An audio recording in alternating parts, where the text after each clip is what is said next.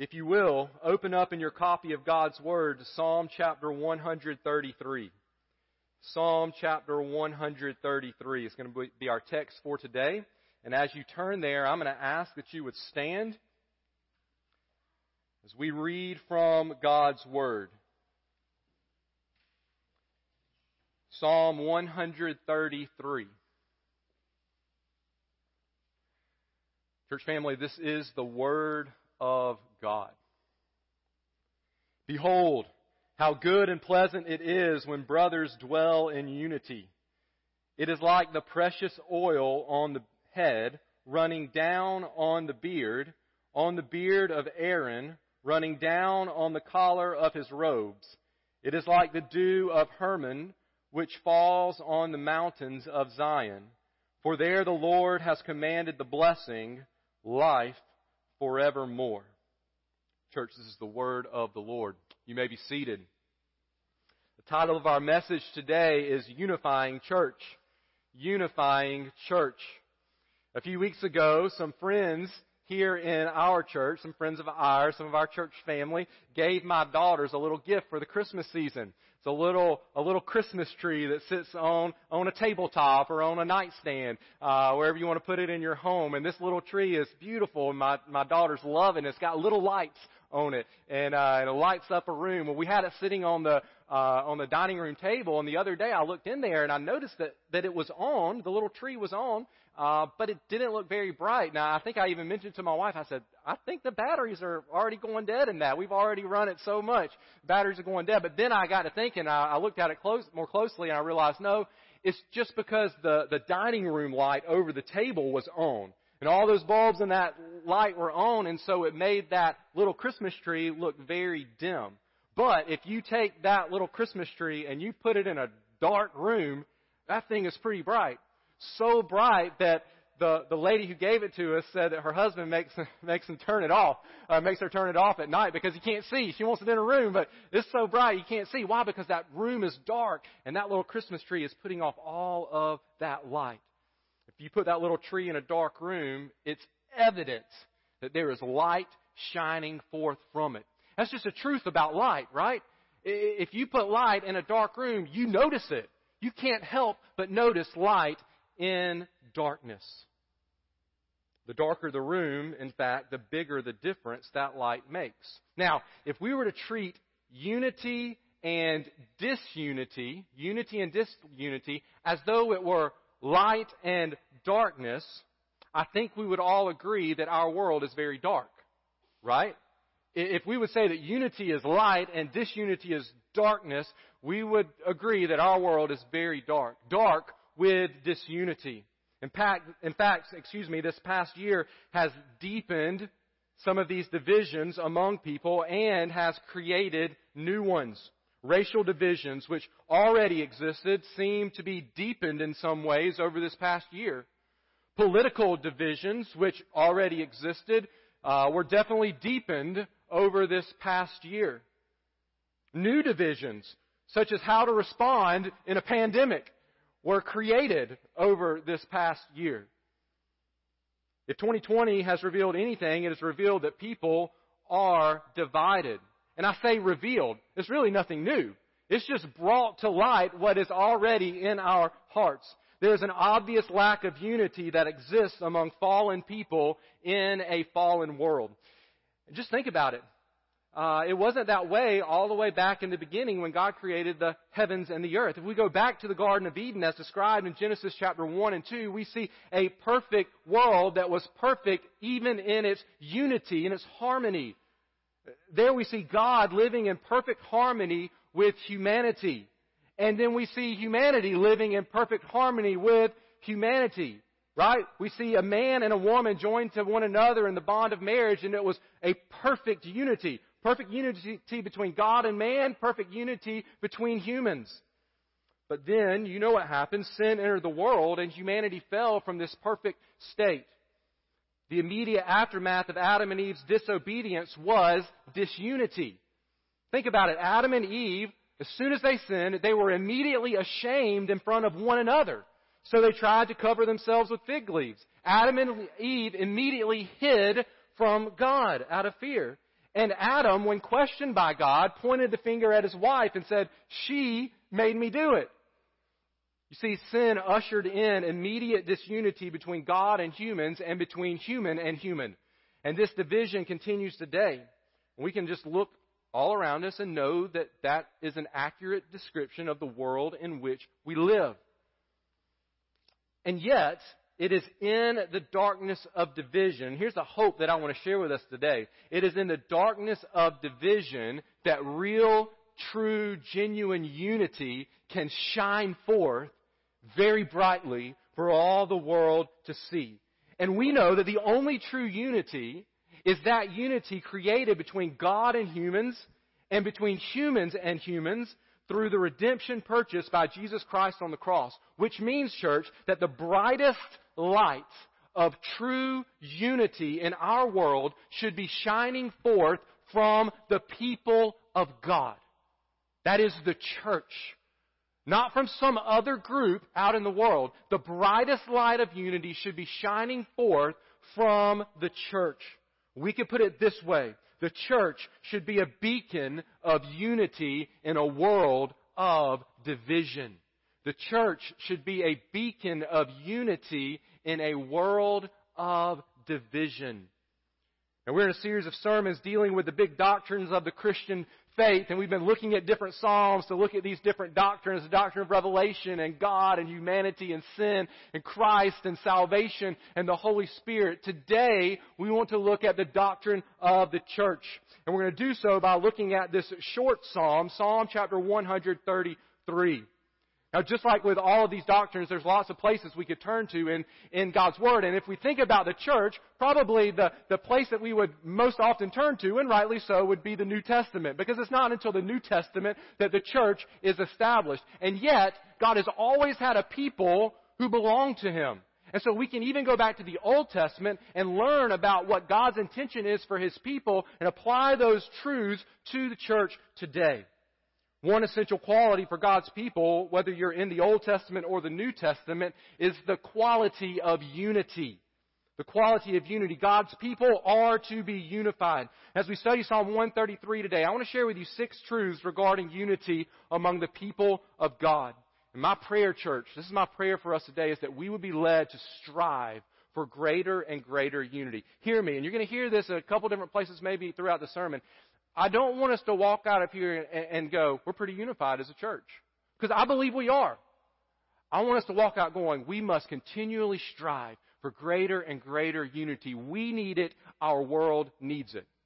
6 truths. Number 1, unity is a desirable quality for the people of God. Unity is a desirable quality for the people of God. Now, I know sometimes I give you really simple points and you think, golly, that's just so obvious. Why do we have to spend time? I mean, of course it's desirable, right? Of course unity is desirable. But here's the thing. Sometimes I think there are folks who don't place enough value on unity, and I would have to put myself in that category at times. And even others, and these are probably unbelievers, even if they go to church, who seem to prefer disunity over unity. And maybe you know some of those folks. They almost seem to desire disunity over unity. Have you ever heard the saying, people love a good fight? You ever heard that? People love a good fight. They show up for a good fight. Maybe you've been in a public place sometime where there was a fight, whether a verbal fight or actual physical altercation. What happens? A crowd gathers, right? People don't just disperse and get away from it. A crowd always gathers. Now, maybe there's somebody who tries to break it up, but it draws a crowd because, unfortunately, people love a good fight. But that should not be true of those who belong to the church. Friends, unity, not disunity, is desirable for the people of God. Notice verse 1 says, behold, like, look, pay attention. How good and pleasant it is when brothers dwell in unity. How is it described? Good and pleasant. Unity is not something to ignore. It's not something which should bore us. Unity instead is something we should celebrate. It's something we should long for. It's something we should view as beautiful. It is to be preferred over disunity. This truth about unity is important to make note of because we will never strive to attain something that we don't desire. If you don't really desire something, you'll never work hard to attain it. And at the same time, we'll never work hard to hold on to something for which we've lost our desire. If we've lost that, let's say we gained something, but then we've lost our desire for it, we won't work to hold on to it. For instance, when I was probably about 7 years old, there was a certain toy I wanted from the store. And my mom told me that I had to save up my money if I wanted to buy it.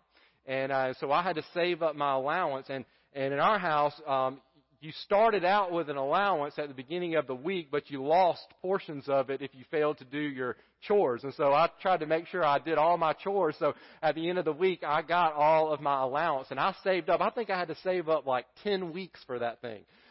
10 weeks for a kid is a long, long time. But I really, really wanted that toy. And so I saved up and I did my chores and I went to the store and I bought that toy with my money that I had earned. But I got to thinking about that toy and I have no clue where that toy is today. I don't know. And I don't ever remember being upset that at some point it was just gone. You see, I desired it in the beginning, and it led me to work hard for it, but then I lost my desire for it, and so I didn't work hard to hold on to it. I don't know if it broke or got lost or misplaced or what happened. It just kind of slowly disappeared. And now here I am looking back, and I don't know what happened to that. I fear that sometimes we treat unity the same way. We may want it initially, but then we fail to keep desiring it, and that could lead to us losing it. You see, there are some churches which are in the midst of extreme disunity, and they need to begin, maybe for the first time, or the first time in a long time, to desire unity. There are other churches who are experiencing the joy of unity, and I would put our church in that. I praise God. I feel that I believe that the Lord has just blessed us with great unity here at our church. But what we don't ever want to do is stop desiring that, get complacent, and then one day step back and go, what happened to it? Where did it go? We must keep desiring it, or we may find ourselves letting go of it. Paul said this to the Roman believers. He said, so then, let us pursue. That means run hard after what makes for peace and for mutual upbuilding. It's Romans chapter 14, verse 19. So number one, unity is a desirable quality for the people of God. Number two, unity attracts people to God. Unity attracts people to God. After the opening statement here in Psalm chapter 133, David uses some similes. Similes are where you go, such and such is like such and such. You use something else to explain what you're trying to explain. Such and such is like such and such. So you can see unity is like in this psalm. He uses some similes to describe how good and pleasant unity is. The first one is that of oil. You see that there in the text. It's a specific kind of oil. It's the oil that was used to anoint the priests of Israel. And here in this psalm, we see Aaron, who was the brother of Moses, who was the first high priest of Israel, who really is the most well-known. Being the first and Moses' brother, he is the most well-known priest of Israel.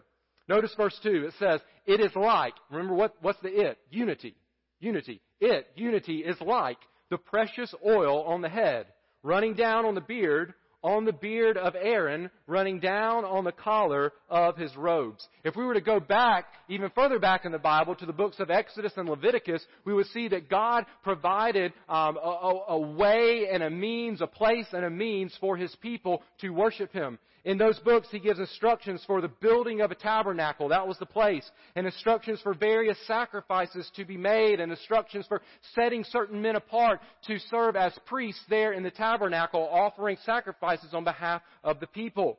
And part of the ritual of setting apart the priest was pouring a special oil out on his head. Now, the word precious is important because it takes us back to a very specific passage in the book of Exodus. This wasn't just some oil that somebody just had sitting around, all right, that they were using to oil up some stuff in their home or whatever. This was a very special, precious kind of oil. So if we go back to Exodus chapter 30, verses 22 through 25, we find these words.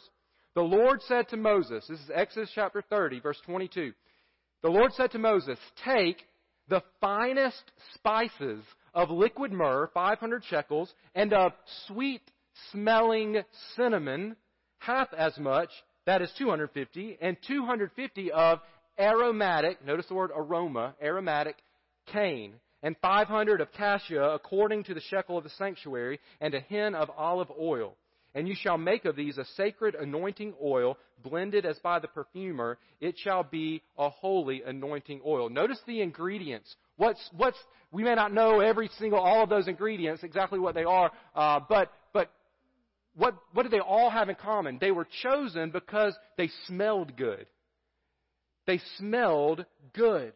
It was made with the finest spices, specifically ones that had a sweet aroma. Now, I don't know about you, but I'm attracted to a sweet aroma. For instance, if I'm walking through the mall at Christmas time shopping for Christmas presents, the thing that turns my head, 2 stores, the pretzel store and the cookie store in the mall. I mean, I can be walking thinking about what I'm supposed to get, and I smell that, I'm like, I need that, right? I need that right now. It's this head-turning aroma that fills the mall. They do that on purpose, right? They want that smell to go out because it attracts people in.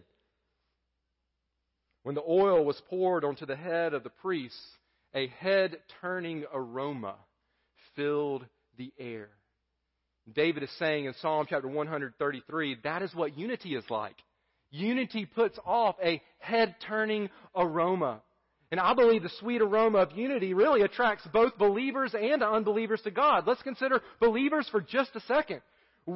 We push believers away from the church and away from the Lord when we sow seeds of disunity. I'm talking about our brothers and sisters in Christ. But the flip side is when we sow seeds of unity, we help our brothers and sisters draw closer to the Lord.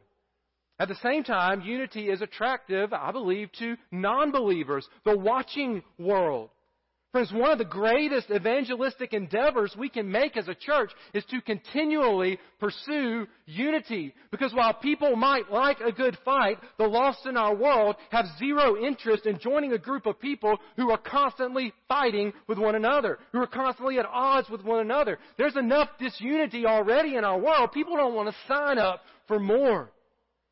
Not only will the lost not want anything to do with the church if the church is filled with disunity, they may not even notice the church if the church is filled with disunity, because we'll be like a dark light, if you could put it that way, shining in a dark world, which really isn't light at all. But if we are filled with unity, we are putting off a light that attracts a dark world to it. Church, our love for the lost must drive us to continually give off the sweet aroma of unity, not only so that people will be attracted to us, the church, but so that people will be attracted to our God, as we'll see later in this message, who is the giver of true and lasting unity. So, number 2, unity attracts people to God. Number three, unity is necessary to serve God. Unity is necessary. If you want to use our 2020 buzzword, it's essential, right? It's essential for unity, whichever one you want to put down. It's kind of tired of the word essential, so I use necessary. Unity is necessary to serve God. So there's more to learn from this simile of comparing unity to the oil than just that it smells good. Not only did it smell good, but it was a symbol of God setting apart these men for special service to Himself. You see, you didn't just wake up one morning, jump out of your tent there in Israel and go, I think I'm going to be a priest today. I'm going to head off to the temple and grab me a lamb on the way, start making some sacrifices, and I'll just be a priest. You didn't do that. You had to be especially set apart by God in order to serve. This being set apart was necessary. This ritual wasn't just something, just bells and whistles. It had to happen if this priest was going to be allowed to walk into the tabernacle and serve as a priest. Again, we look to God's instructions in Exodus chapter 30. Same passage I read through a minute ago. These 2 verses I'm going to read come after the ingredients for the oil. I'm going to read verse 25 and verse 30 of Exodus chapter 30. And just as I read, you're going to hear the word holy. Remember the word holy, way that you could define it is to be set apart as acceptable before God and useful to God. That's what the word holy means. All right, Exodus chapter 30. And you shall make of these, I just read this verse, a sacred anointing oil, blended as by the perfumer. It shall be a holy anointing oil. That means whoever's head it gets poured on is set apart. You shall anoint Aaron and his sons and consecrate them. Notice the purpose here. That they may serve me as priests. It was a setting apart unto the service of God. The point I want us to see here is that the purpose of the oil was to define these people as servants of the Lord. And without it, they couldn't serve in that capacity. The oil symbolically set Aaron and his sons apart, you can say it this way, as fit for service. Once they were anointed with this precious oil and did the other rituals, there were other things that went along with it, then they were fit for service. And David in Psalm 133 is saying that unity is like this. Remember, unity is the theme of this passage. Unity is like the oil running down. Unity among the people of God makes the people of God fit for service. Here's the point. We must not think that God can use us for His glory as a church if we are filled with this unity. We must not think that we can serve God faithfully while we are in the midst of disunity. You see, church, I think I know you well enough to know that you and me and us together, we want to do the things that God has called our church to do. We want to reach the lost with the gospel of Jesus Christ. We want to minister to the hurting around us. We want to see that those right here in our community and those all around our world have an opportunity to respond to the grace of our Lord Jesus Christ. We want to help strengthen believers and help encourage one another. We want to do all these things. We want to serve the Lord in all the ways He's given the church to serve the Lord. But at the foundation, David is telling us of all of this, that what fits us for service, one of the primary things that fits us for service is unity. So we can't expect that we could do all of those things and at the same time be unified. In Ephesians, after Paul had spent the first 3 chapters explaining the saving work of God as it relates to the church, he then spends 3 chapters, chapters 4, 5, and 6, teaching those who have been saved how to serve God. He talks about how to serve God at home and how to serve God in the community and how to serve God in the church and how to serve God as individuals before the Lord.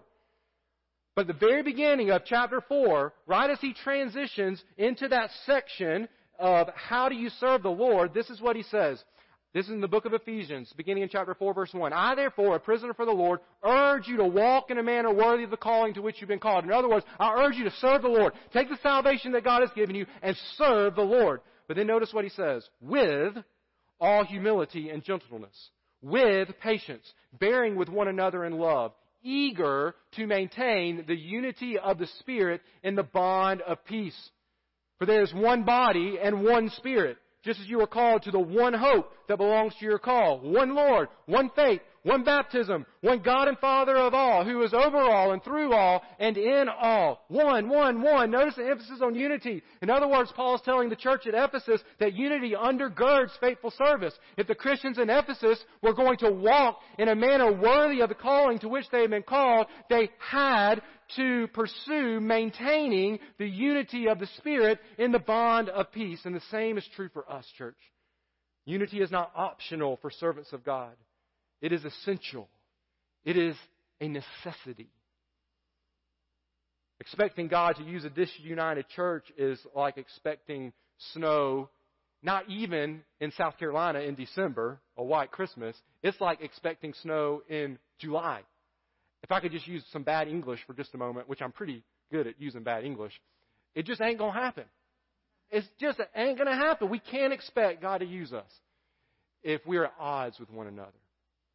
Number 3, unity is necessary to serve God. Number 4, unity is beneficial to all the people of God. Unity is beneficial to all the people of God. I'm going to hit this point pretty quickly, but I do want to try to make this point that David seems to be making in the imagery he gives. Remember, this is a song. This is poetry. Sometimes with poetry, it's not just like straightforward. You got to see the picture that's being painted by the words that are being used and repetition of words. Notice in verse 3 that the oil, verse 2, that the oil spreads. The oil spreads. It starts on Aaron's head. It runs down onto his beard. And then it runs down onto his robes. I think the picture that David is painting for God's people, which would apply to a church today, is that in a similar way, unity ends up trickling down and benefiting all of God's people. So here's what that means. I benefit as a follower of Jesus when you strive for unity. And you benefit as a follower of Jesus when I strive for unity. And even if there's a disagreement over here, and it seems like this person over here doesn't have anything to do with that, the disunity trickles down and ends up affecting all of the church. But at the same time, when we pursue unity over here, and I'm pursuing unity with this brother or sister in Christ who I may be at odds with, even if somebody over here in the church doesn't even know that that's going on, what it ends up doing, it ends up impacting all of the church. It strengthens all of us. It trickles down and is a benefit to all of the people of God. Or we could even say that it extends beyond the walls, if you will, of our church. Not that the church is a building, but you get the metaphor there. Unity in one church helps the witness of another church. This unity in this church over here hurts the witness of this church over here who's striving for unity as the world sees all of us as the people of God. Church family, unity is not a sideline issue with minimal consequence on the people of God. And so you must pursue unity. I must pursue unity with my brothers and sisters in Christ, with your brothers and sisters in Christ, because the whole church is being impacted by your pursuit or lack of pursuit of unity. So number 4, unity is beneficial to all the people of God. Let's go on to number 5. Number 5, unity is compatible with diversity in the kingdom of God. Unity is compatible. That means it fits together. It's not at odds. It fits together with diversity in the kingdom of God. You know, as we consider the call for unity, here's our temptation. Remember, back in the garden, we have the sin nature, and we want to take the easy route. We don't think we can do it, or however you want to see, whatever the temptation is. We have this temptation to say, well, unity sounds good. I like it when the people around me agree with me, and we don't have to argue and fight with one another. And so here's what we're going to have to do.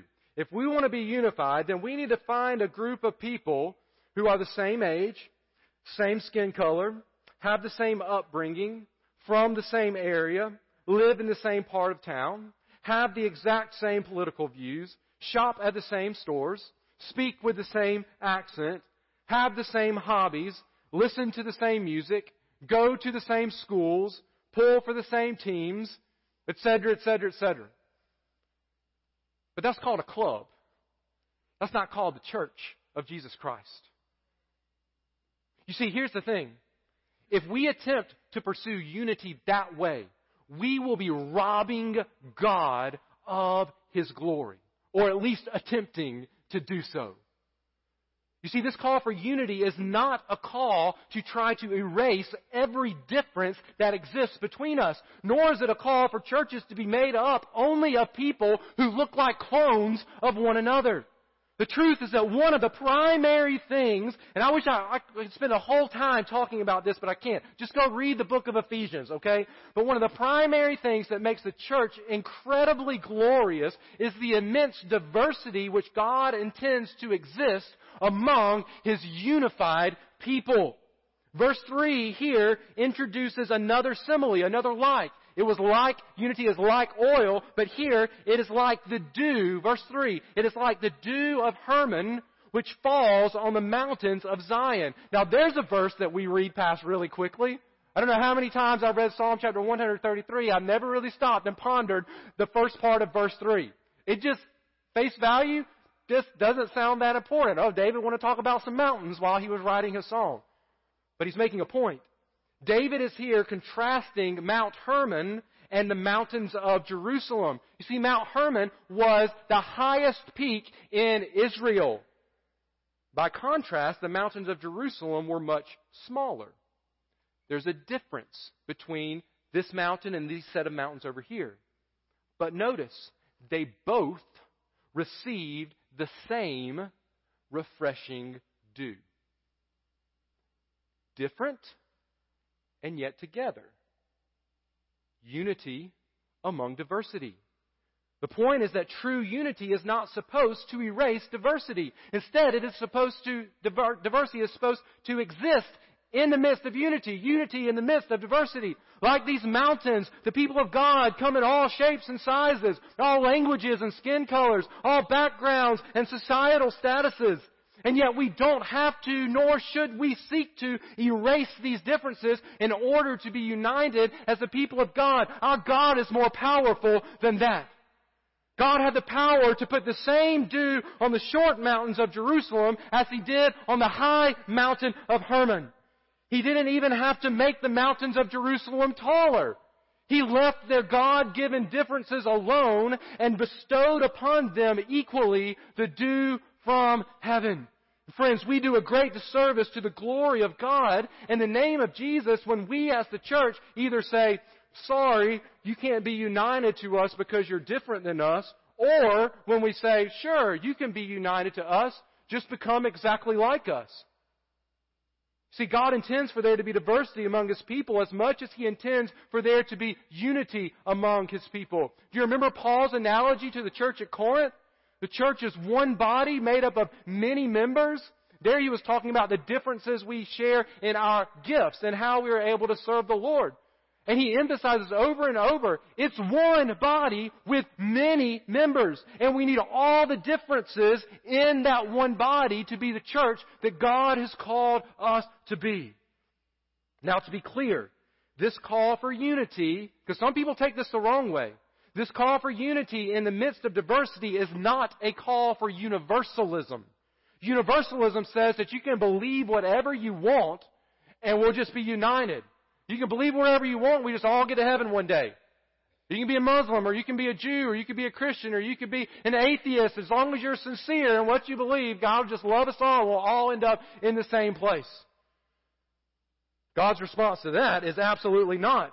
This is not a call to diversity of beliefs concerning the essential matters of the gospel, like Jesus being the Son of God, dying for our sins, being the only way to the Father, only by His grace through our faith in Him. We already read in Ephesians that there is one Spirit, one Lord, one faith, one baptism, one God and Father. So this is not a call for unity among diversity of beliefs concerning the essential doctrines of the faith. I mean, Jesus Himself said He's going to divide people one day. He's going to create a great divide in people one day. He's going to separate for all of eternity those who belong to Him from those who don't belong to Him. And there will be many in the category of don't belong to Him. So this isn't a unity that ignores the essential matters of the gospel and of Scripture. What this is, though, is a call for unity among diversity concerning the things which should not divide us, but which often do, like the color of our skin, or the language we speak, or the amount of money we make, or the style of music we like, or the way that we think we should respond to a pandemic, or our age, or theological disagreements when it pertains to minor issues that aren't gospel essential. May we be a church that strives for both God-honoring diversity and unity at the same time. God is big enough, He's powerful enough to do this. Number six.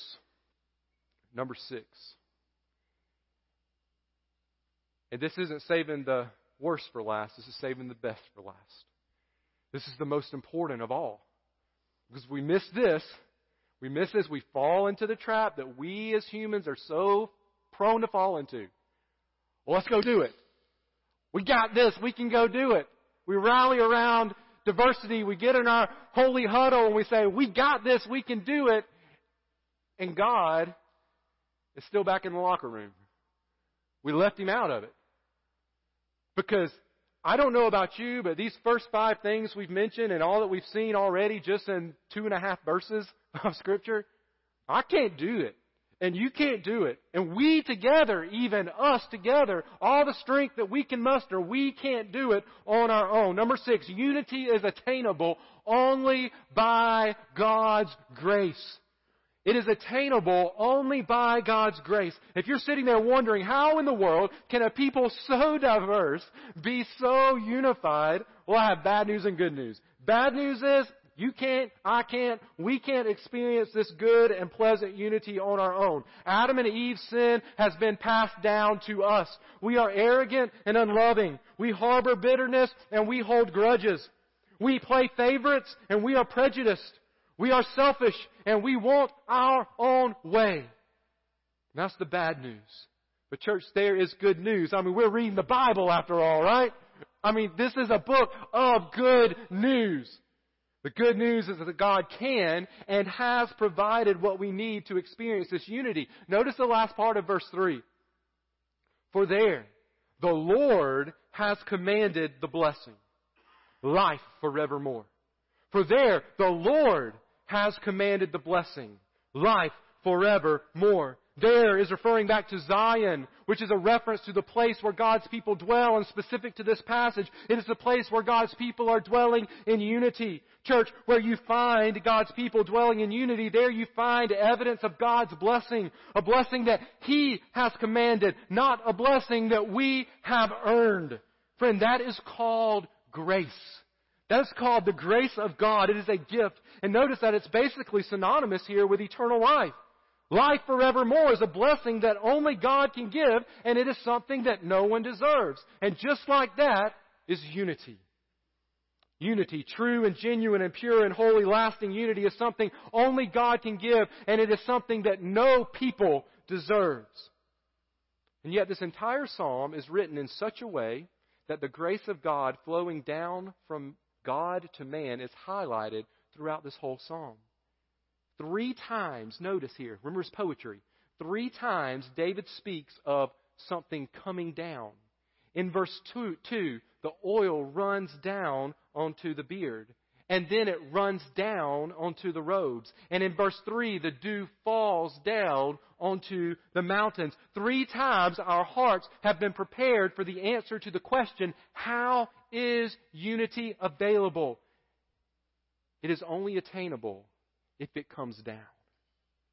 It is only attainable if it flows from heaven to earth. And church, here is the even better news. It has come down. This unity has come down. And His name is Jesus. His name is Jesus. About 2,000 years ago, this blessing of eternal life and this blessing of division-shattering unity was laid in a manger in Bethlehem. Even in His coming, we see signs that this God-man would unite people in such a way that could only be described as an act of God. Notice the unity and diversity we see even in the Christmas story. I mean, there you see a peasant girl named Mary, and the wife of a priest whose name was Elizabeth, this wife of a priest. And there they are, peasant and wife of a priest, embracing, if I could put it this way, in a very pregnant hug, as the baby and the wife of the priest jumped as he entered the presence of the baby and the wife of the peasant. Unity and diversity. There in the Christmas story, you see shepherds who lived at the bottom of the social classes being the first invited guests to witness the arrival of the King of heaven and earth. There in the Christmas story, you see a young couple with their newborn baby in the arms of an old man named Simeon. This young couple standing next to old man Simeon holding this young couple's baby boy, and both, young and old, sharing in the birth of the Christ child. There in the Christmas story, you see wealthy, notice the diversity here, wealthy, Gentile, that means non-Jewish, foreigners from the East, perhaps having a different native language, perhaps wearing a different color skin, bowing down in the home of this Hebrew couple, worshiping and giving expensive gifts to this little non-wealthy Jewish boy. Friends, even in the coming of Jesus, we see signs that this child would break down deep barriers of division that existed among people all across the world. But it was at the cross. It was at the cross that Jesus destroyed that which would separate us from one another. Notice these words in Ephesians chapter 2.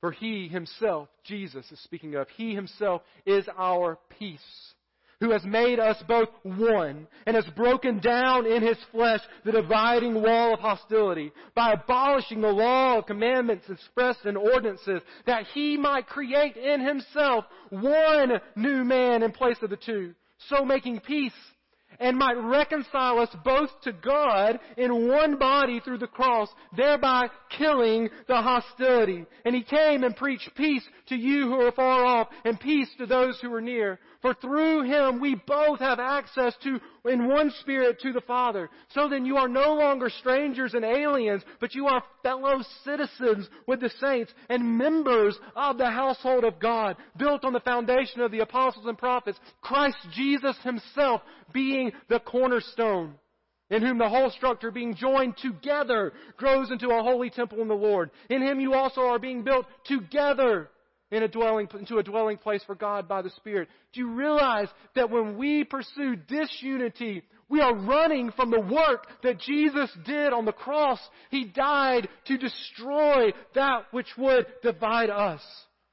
The reason Jesus came to earth was to unite a diverse people to the one true God, and to unite those diverse people into one body by dying for our sin, which, remember, back in the garden is the cause of our disunity. It took Jesus dying on the cross to destroy what started with Adam and Eve in the garden. The glory of the gospel of Jesus is that God is able to rescue from their sin and unite into one body people from every nation, language, and tribe, people from every skin color, people from every class of society, people from every part of town. If you're here today and you are not a Christian, then I hope that you've seen that the worst thing in your life right now is not only that there probably are divisions between you and someone else, or you and other people, but there's a division that exists between you and God. And Jesus came to reconcile you to God first, and then you can be reconciled to your fellow man. And so you need to repent of your sins and trust in Jesus Christ and His work on the cross to reconcile you back to the Father. And let me speak a word to those of us who have trusted in Christ, who have had our relationship to God reconciled. What does our relationship with others look like, even in the body of Christ? Our brothers and sisters in Christ. Maybe it's a spouse, maybe it's a child, maybe it's a parent, maybe it's an extended blood family member who's also a member of the family of God. Maybe it's a friend who we're not related in any earthly way, but we are united as one through the Holy Spirit and our common faith in Jesus Christ. Think about our relationships. Are there some seeds of disunity that perhaps you have sown? Perhaps you need to, with the Lord's help, by His grace, seek to reconcile those relationships. Church, we live in a world that is dark with disunity. But I don't want that to be a burden to us. It shouldn't. Instead, we should see it as an opportunity. Yes, the light gets to shine brightly. Yes, we have an opportunity by pursuing true and lasting unity to reach the world as they see what is only possible through one whose name is Jesus. Would you pray with me?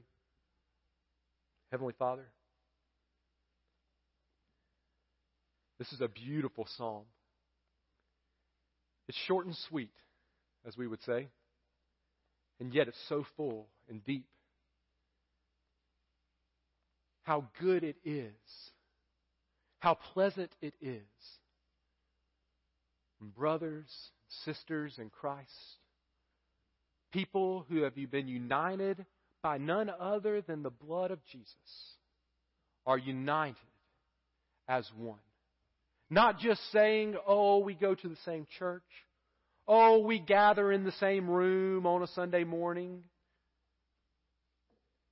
Father, that's just scratching the surface of the unity that is to exist among your people. And so, for the glory of the name of Jesus, who left heaven to come to earth, who even in His coming showed signs that He was going to do something that no one has ever been able to do and no one will ever be able to do. That He was going to bring unity where all the world could muster up was disunity. He was going to break down barriers between God and between man and man, between humans and humans, between humans and God. And it was going to cost Him His life.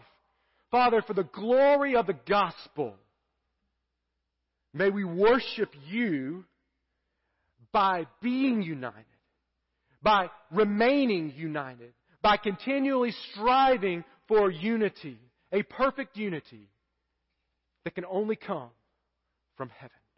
Father, that is our prayer. In Jesus' name we pray. Amen.